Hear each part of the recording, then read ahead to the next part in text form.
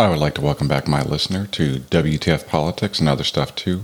My name is Vic, and today I'm going to talk about the removal of Representative Omar from the Foreign Affairs Committee, Democrats and liberals' endless obsession with Donald Trump, and the now infamous Representative George Santos.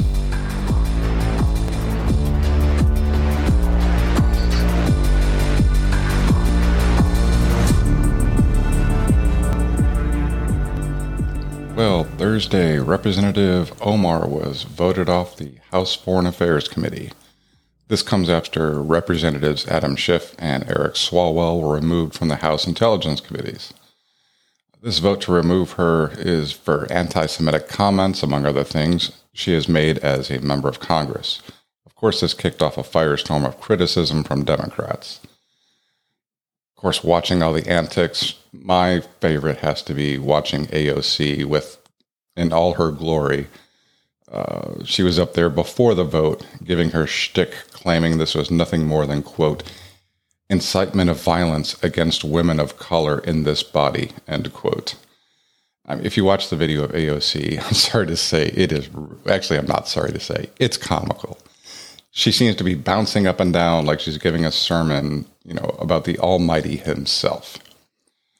But, what did Democrats expect? They set the precedents. I mean, 2 years ago, Representative Tom Cole, who chairs the committee that passed Tuesday night's resolution to boot Omar from Foreign Affairs, told reporters that Democrats were warned 2 years ago, quote, if you do this, there will be consequences. You're not going to deny our members committees and kick Kevin McCarthy appointees off things like the January 6th committee while you put their political equivalents in there and think there's not going to be consequences with these major changes, end quote. And in case you were living under a rock, 2 years ago or just after, representatives took office and got committees, Democrats voted Representative Marjorie Taylor Greene from committee assignments for her social media posts that she made before she was elected. Representative Greene posted about far-right conspiracy theories, including questioning whether, deadly school shootings had been staged and whether a plane really hit the Pentagon on 9/11. She was a supporter of the, QAnon, or how the hell you say it, conspiracy theories. Shared videos with anti-Semitic and anti-Muslim sentiment, and expressed support for violence against Democratic leaders in Congress. Was this the smartest thing to do? Well, no. I'm not defending her by any means, but then again, she made these postings before she elected. Did it warrant removing her from committee assignments? I mean, who knows? To me, it sounded all political. Representative Omar made repeated anti-Semitic remarks while she was in her elected office, officially representing the United States and the people of Minnesota. Some of her comments included saying, "We have seen unthinkable atrocities committed by the U.S., Hamas, Israel, Afghanistan, and the Taliban." In other words, comparing the U.S. to, the Hamas terrorist organization and the Taliban. She tweeted that the American Israel Public Affairs Committee was paying American politicians to support Israel. Okay, where was the proof? Just sounds like a bunch of bullshit to me. Another quote is, "Israel has hypnotized the world. May Allah awaken the people and help them see the evil doings of Israel," end quote. Okay.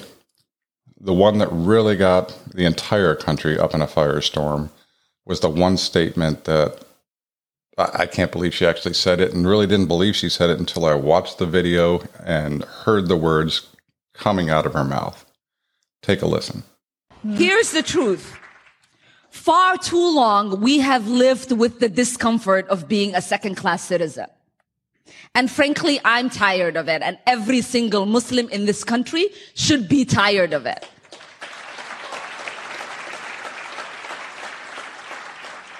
CARE was founded after 9/11 because they recognized that some people did something and that all of us were starting to lose access to our civil liberties.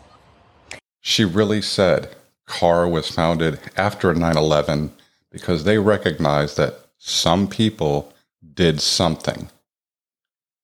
Really? Some people did something? Unbelievable. Representative Omar tried to defend her comments, but people just weren't having it. Families of 9/11 victims, just laid into her, and rightfully so. Personally, I think she should have been censured at a minimum, but of course that wasn't going to happen since Democrats controlled the Congress at the time.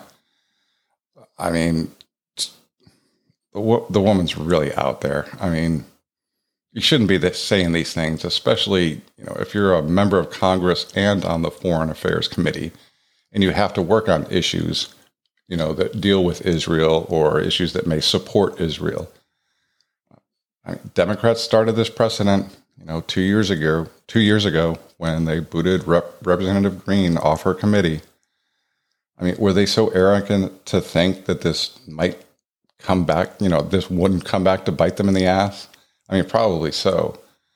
I mean, honestly, I hope Democrats and Republicans alike can just, please put this behind you, move on. What's done is done, because revenge is a dangerous game. And if they keep going back and forth with this, we'll see even less get done with this country than's already being done, or should I say, not done. Okay, I'm going to move on from that, and we're going to move into talking about the Trump obsession that has continued with liberals, Democrats, and media, and social media. I mean, I just don't get what Democrats and liberals' obsession with getting Donald Trump is. If you look at the news, you'll find at least a few stories of how Trump is about to be indicted or someone's coming for him just about every day. I mean, are they really that afraid of him? Look at social media like Twitter. All you see is glee at the prospect of Trump getting indicted. You also see how Democrats call his MAGA base racist, white supremacist, bigots, and generally deplorable people. I mean, here we are, 2 years since he left office, and they just can't let go. And neither can the media. But then again, I guess if you have this, run type, I can really talk. If you run stories like this about Trump, it gets those clicks and advertising dollars rolling in. So, I guess I can see the media's perspective, since they really don't report the news much anymore. They're just doing it for the money. Take, for instance, MSNBC's Joy Reid. She rages against Trump just about any time she can, attacks his supporters as white supremacists, but then again, she calls anything and everything about white supremacy or white privilege, which in turn fires up the social media platforms, namely Twitter. There's about a dozen or so liberals that have something negative to say about Trump several times a day on social media. I mean, it really borders on obsessive compulsive disorder with Trump. I mean, the usual tweets are about, quote, here's one. When is the DOJ finally going to indict Trump? Another one. When is Donald Trump finally going to be arrested? When Donald Trump is finally arrested, will you A, protest, B, party in the streets? I mean, really. Move on, people. There's much more things to talk about than Donald Trump. Then, of course, there's the Hollywood elite. One in particular. I guess since he's not really acting anymore, he dedicates his time to tweeting hatred towards Trump. Most of you know who I'm talking about, and this is, of course, Rob Reiner. I mean, his obsession is really disturbing. I've never seen anyone obsessed over someone so much. I mean, in other circles, he would probably be described as a stalker in Hollywood. But, I guess if you're a Hollywood elitist, it's all good. And then, they still talk about it, and people still wear this badge proudly that even before Trump was elected, Hillary Clinton described those who supported Trump as deplorables, which really set off a firestorm. But then, everybody started labeling themselves as deplorables. I mean, there's even an article from 2019 that points out this type of behavior. There'll be a link in the show notes. I mean, and it's only gotten worse since then. Why is this behavior going on? I mean, I would venture a guess it has to do with the fact that an outsider came in and beat who everyone thought was unbeatable in the presidential election between Trump and Hillary Clinton. It had to be the biggest political upset in history. I mean, look how he was treated all the way up into the election and during his term in office. Democrats they stopped at nothing to try and discredit him. They falsified stories, and then not to mention the impeachments, where they actually tried to, after that fact, they tried to remove Secret Service protection and other privileges that former presidents had just because he was who he was. But even still, two years later, there's no outlook of letting up. I mean, it's really ridiculous. Again, they were just really upset that an outsider would come into their arena without holding any other political office and shellac the leading contender for the presidential election to hold the highest office in the country. Not to mention, he was wealthy to begin with, which, in my opinion, made him less sustainable to accepting money for favors, which we all know happens in Washington. Also, the manner in which he speaks, it's the furthest thing from being politically correct. I mean, I think that's part of the reason he got voted in to begin with. He wasn't a politician and felt like that's what America needed. And I think Americans thought that was a fresh take, something new. Maybe someday, hopefully soon, Democrats, liberals will move on as there's real issues that we really need to focus on. This blaming Trump for just about every problem we have is just absolutely ridiculous. And not to mention they've systematically been undoing everything that he has done, then redoing it essentially the same way, and then taking credit. But then again, I guess that's the political way these days. Hopefully it'll end, because honestly, I'm sick of hearing about Donald Trump and what he's done and how bad he is. I mean, yeah, he could probably learn a little more political savvy and maybe tone down his rhetoric, a little bit. But, I mean, please move on, for the love of God. All right, this next topic, George Santos. Oh, my Lord, this guy is a piece of work. Should he resign? Who knows? I guess that's for voters and House and whoever to decide. Well, actually, I guess it's for George to decide himself. New Yorkers and politicians, are calling for this newly elected representative from New York's 3rd District to resign for a myriad of reasons. I mean, again, he's really a piece of work. There's tons of stories out there, claims that have been proven untrue that he has spouted before his election, in his campaign running up to the election. Yeah, I'm going to name off some here. Where he went to high school, the Horace Mann School. School never heard of him. Claims he received a degree in economics and finance from Bauerch, I know I'm not saying it right, College in 2010. College has no record of him ever attending. He claimed on a Brazilian podcast, I could never find the date when this was, but I'm guessing in the last few years, that he was targeted for assassination. Okay. Also, he claimed he was mugged on Fifth Avenue in the summer of 2021, even though he couldn't provide a single police report to back his claim. Let's see. He claims his mother was in the South Tower on 9/11 and then passed a few years later because she lost her battle to cancer. Of course, it came to light. Information was found that she was in Brazil on 9/11 and applied for a visa in 2003, in which she stated on that visa that she had not been in the U.S. since 1999. So kind of shoots a hole in that 9/11 South Tower theory. Let's see. Then he claimed he lost 4 employees in the Pulse nightclub shootings in 2016. Of course, the New York Times found out his claims were false. Let's see. Claims he worked at Goldman Sachs and Citigroup, but representatives for both companies told the New York Times they have no record of his employment.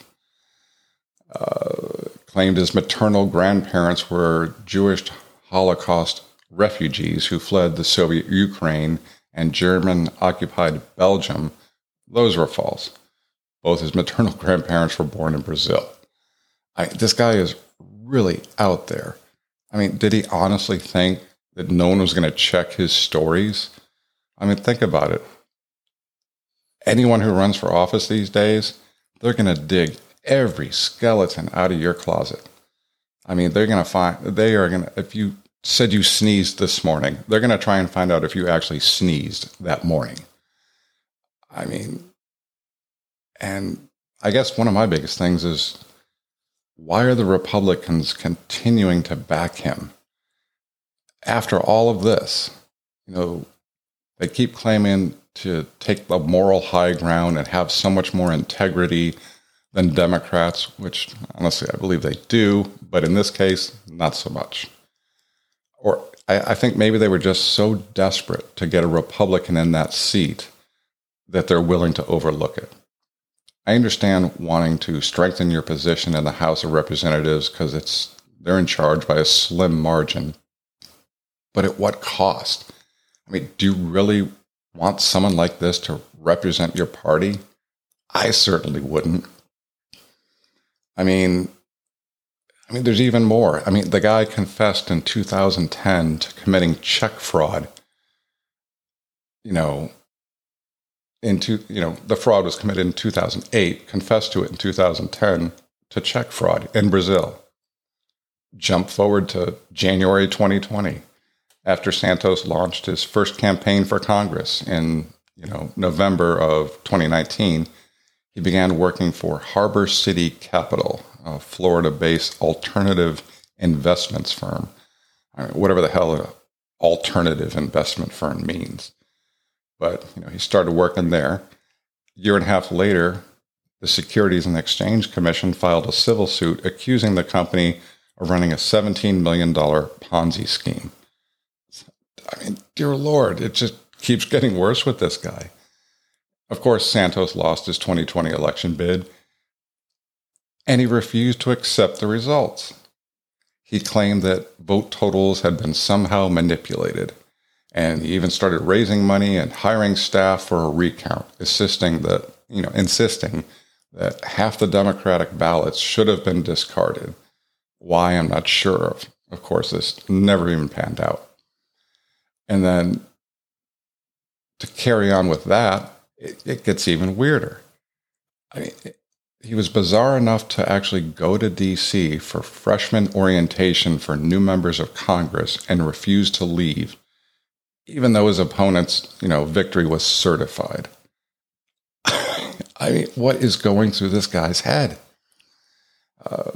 In 2022, Santos was interviewed by Tulsi Gabbard on Fox News and asked about his purported, his supposed Jewish heritage, which he responded, "My heritage is Jewish. I've always identified as Jewish. I was raised as a practicing Catholic, and I understand everybody wants to nitpick me."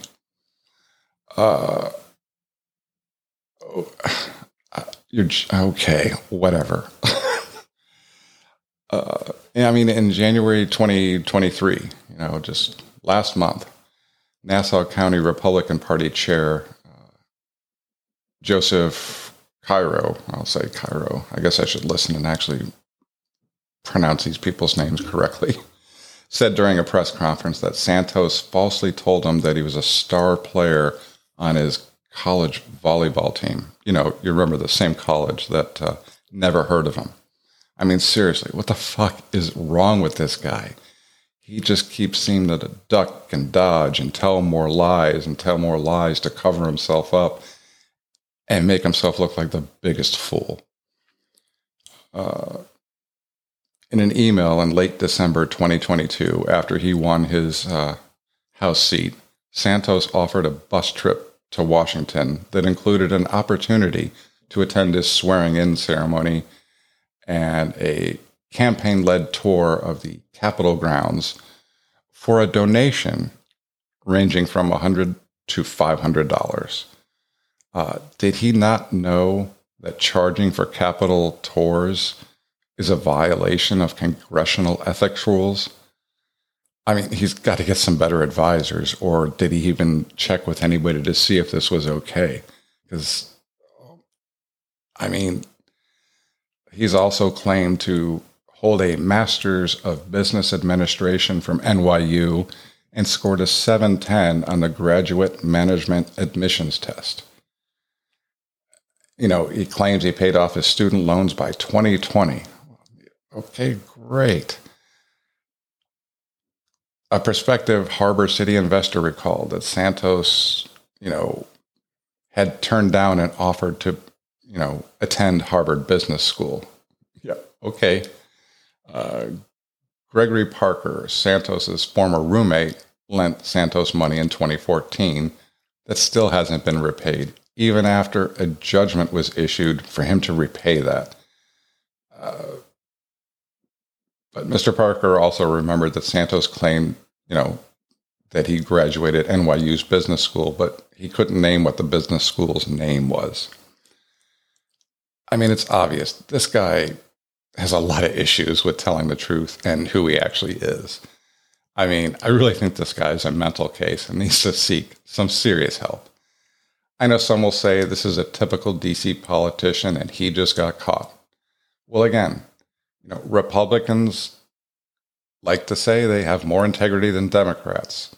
Well, by continuing to support this guy, it kind of shoots some holes in that statement or that, way of thinking. I mean, there are some Republicans who have called for him to resign his position. Recently, though, on Tuesday, Representative Santos stepped down from his committee assignments amid the mess that he created. And I'll read the quote. "I want to personally thank Speaker McCarthy for meeting with me to discuss the matter and allowing me to take time to properly clear my name before returning to my committees. To my constituents, I remain committed to serving the district and delivering results for both New York's 3rd Congressional District and the American people." End quote. Honestly, and clear his name from what? Just admit what you did. Again, this guy is wackadoodle. Judging by his behavior, in my opinion, I think he really should step down. I think he should resign, get his shit together, seek help. But, just judging by the way this guy is, I don't think any of that's going to happen. All right, that's all I got for today. That's plenty. You can follow me on social media. I'm on Twitter, Getter, Instagram. Hit that follow button. I also have a blog where I like to vent as well, WTFpoliticsPodcast.com. And as always, I encourage you to do your research on the issues and get involved. The time for staying silent and just sitting back and taking it is over. Just make your voice heard. Have a great day, and God bless America.